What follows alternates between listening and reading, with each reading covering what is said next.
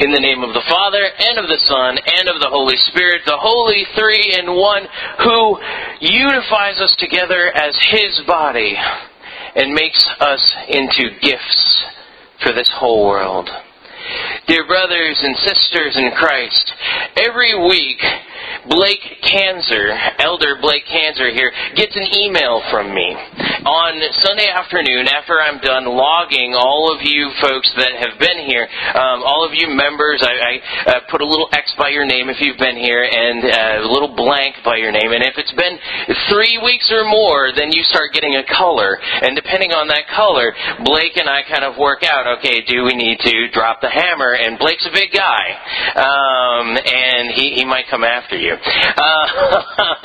But along with that, he also gets one other document from me, and that is my Toggle time log. Now, if none of you have ever used Toggle before, it's a fantastic little tool. It's essentially a stopwatch that is attached to a web browser, and it allows you to keep track of how long you're doing certain things. In fact, it was built for lawyers in order to keep track of their billable hours. And so what I use it for is I keep track of the things that I'm doing while I'm here, and then I send that over to Blake just as so that he can be my overseer, so that he can make sure that I'm not playing solitaire for 4 hours a day. And so he kind of keeps track of that. And ever since I've been using Toggle, it's been sort of this thing that has sparked ultimate curiosity in me. Because now that I track all of my time, and I know pretty much exactly what I do each day and for how long I do each of those things, I begin to wonder, well, what's this like for other people? I begin to wonder, well, what do you spend your day doing? How much time do you spend responding to email, which I hate? How long do you spend, preparing for sermons? Probably not as long as what I do. How long do you spend at what you're doing? And so I thought, it'd be really interesting if we just all agreed to get on Toggle together, and then next week we decided that we were going to share those with everybody, and that as a group, as University Lutheran, we were able to say, okay, this is what University Lutheran does. This is how University Lutheran spends its time. And it would be really interesting seeing the variety of things that University Lutheran actually does. Because all of you are out there in the world doing different things. Some of you are studying, some of you are working, some of you are, kind of lazy, but that's we'll forgive you. There's all sorts of stuff that could happen in that. And I began to wonder, what would that time be like? And if somebody took a look at our time log together as a congregation, would they be able to say very clearly, whoa, that's obviously a church? And it's an interesting question that Paul is addressing today, because what Paul is saying in our reading today is that a church is more than what's happening just in this building. That a church is what's happening in your lives. And we're going to jump into that. But since I started off talking about time, I have some confessing to do. That's a good thing to do in church, right? Ever since I've been doing this expository preaching thing, I've been running over. And that's not good. You guys have places to be. And so what I'm going to do is, since I've been running over, I'm going to start my stopwatch. And if it gets to, I figure I've wasted about 3 minutes now. So I'm going to set it for 12, and if it beeps, we're done. We just have to wait until maybe next week to do the rest of the sermon. So you ready? That means that you have to be along with me, because one of the things that I do is if you look like you're confused or you're going to sleep, I stop and I redo that point. And so don't go to sleep and don't look like you're confused, even if you are. All right? You ready? Let's go. All right. So, Ephesians 4, starting verse 1. Grab your Celebrate, grab your Bible, grab whatever you need to. I, therefore, the prisoner in the Lord, beg you to lead a life worthy of the calling to which you have been called, with all humility and gentleness, with patience, and bearing with one another in love. What Paul is saying there is that his vocation, the thing that he's doing, is being a prisoner. That's what he is. And vocation, if you listen to that word, you hear the same root word as our word, vocal. And that kind of gives you a clue as to what a vocation is, as opposed to what a job might be. A vocation is a calling. If you were going to sort of translate it down into a little bit dumber English, it would mean calling. Now, what your calling is essentially what you are called. So, some of you are called mommy. And that is a vocation. Even though it's not necessarily a job, that is a vocation since you are called that. Some of you have very highfalutin titles. You're, super director of this and that and the other thing.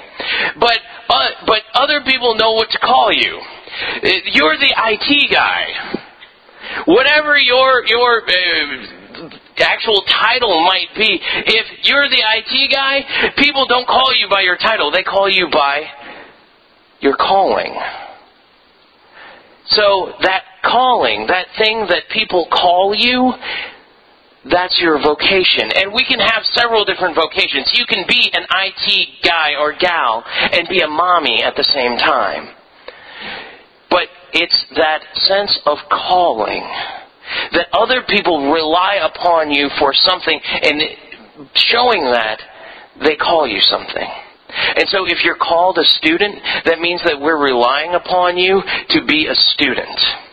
And if you're called somebody who is the president, or if you're called as somebody who is called a small business owner, or whatever it might be, if you're called a mechanic and I need to take my car to you, that's your calling. That's your vocation. And Paul here is saying, I've got a pretty cruddy vocation right now. They call me prisoner. But I'm going to talk to you about you all's vocation. And so we're going to keep on moving. He says, whatever it is, even if it's prisoner, make sure that you fulfill that calling to which you have been called with humility and gentleness and patience and bearing with one another in love. Make sure that it's a good way that you're living out your calling no matter what it is. And then he goes on, making every effort to maintain the unity of the Spirit and the bond of peace. There is one body and one Spirit, just as you were called to one hope in your calling, one Lord, one faith, one baptism, one God and Father of all, who is above and through all in all.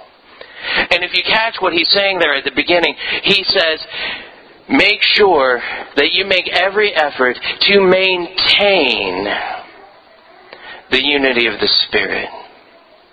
He's not saying that you create that. Because if we did create the unity that we would have in this church building, it probably wouldn't look like what it does.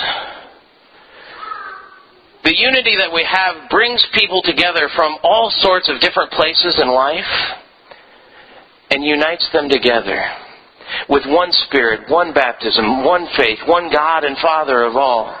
Even though we may have several different vocations, we're all drawn together by that one unity of the Spirit.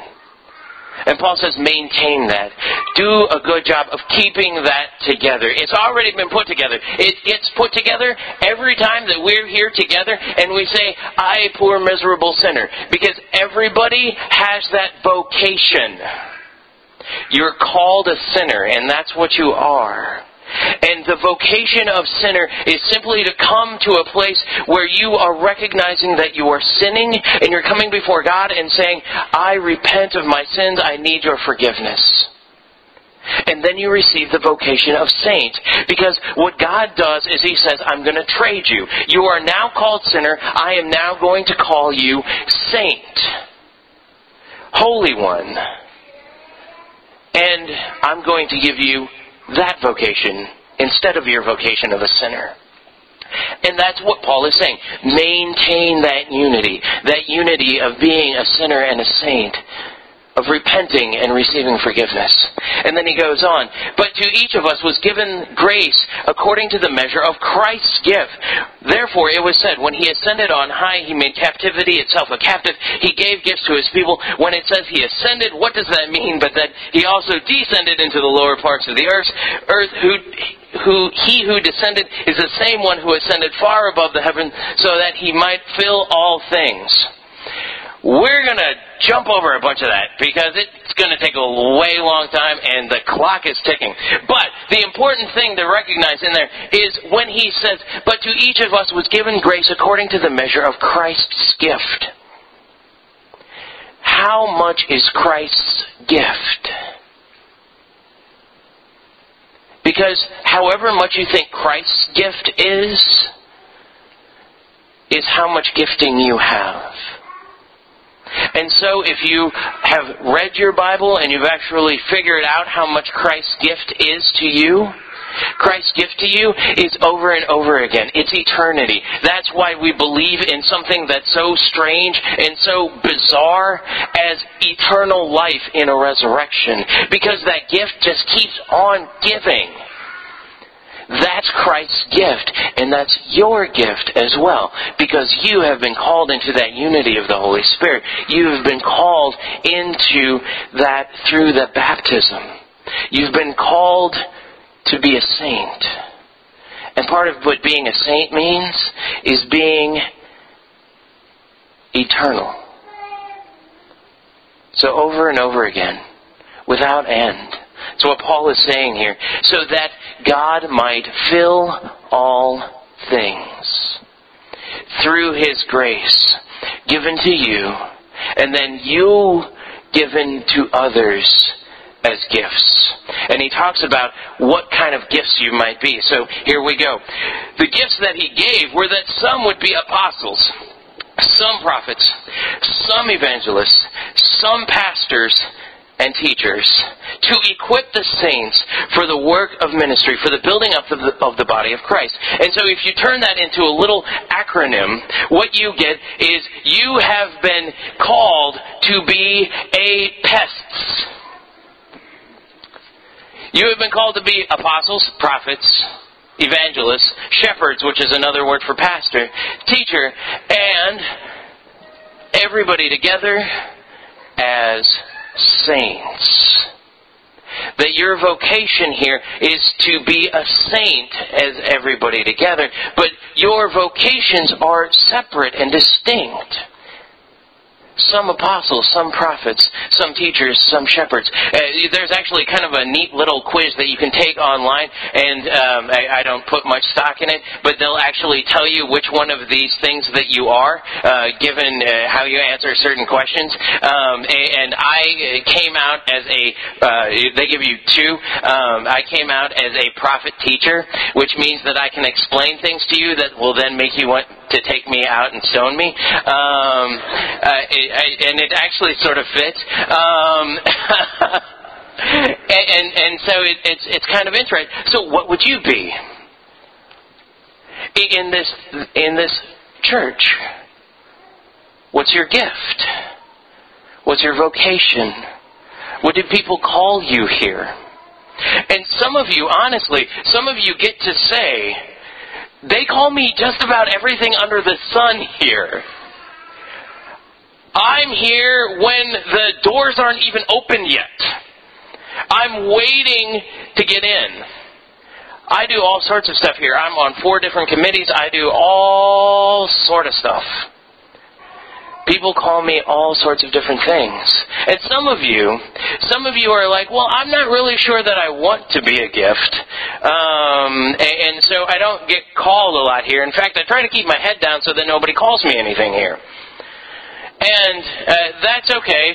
A lot of times we don't want to be gifts for other people, and my 2.5-year-old nephew knows that very well.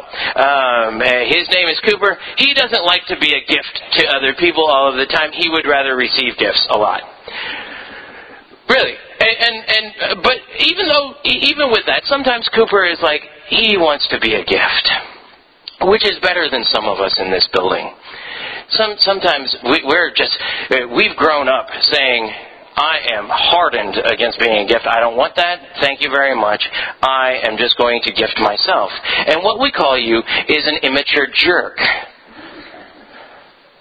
Because maturity is always something that is put on a relative scale.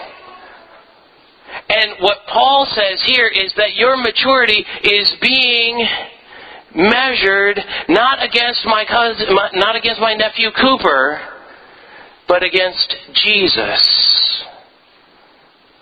That's the maturity that you are being measured against. And that's the maturity that you should be seeking. And so some of us get into this spot where we're like, well, I'm good with my Christian life. I'm okay. No more striving for me. That's all right. I don't need to do anything else. And we say, no. Because there's this guy named Jesus. And you're not as mature as what he is. And when you get to be as mature as he is, then that's fine. Then you can stop being a gift to other people. Great. You'll probably have to get crucified, by the way.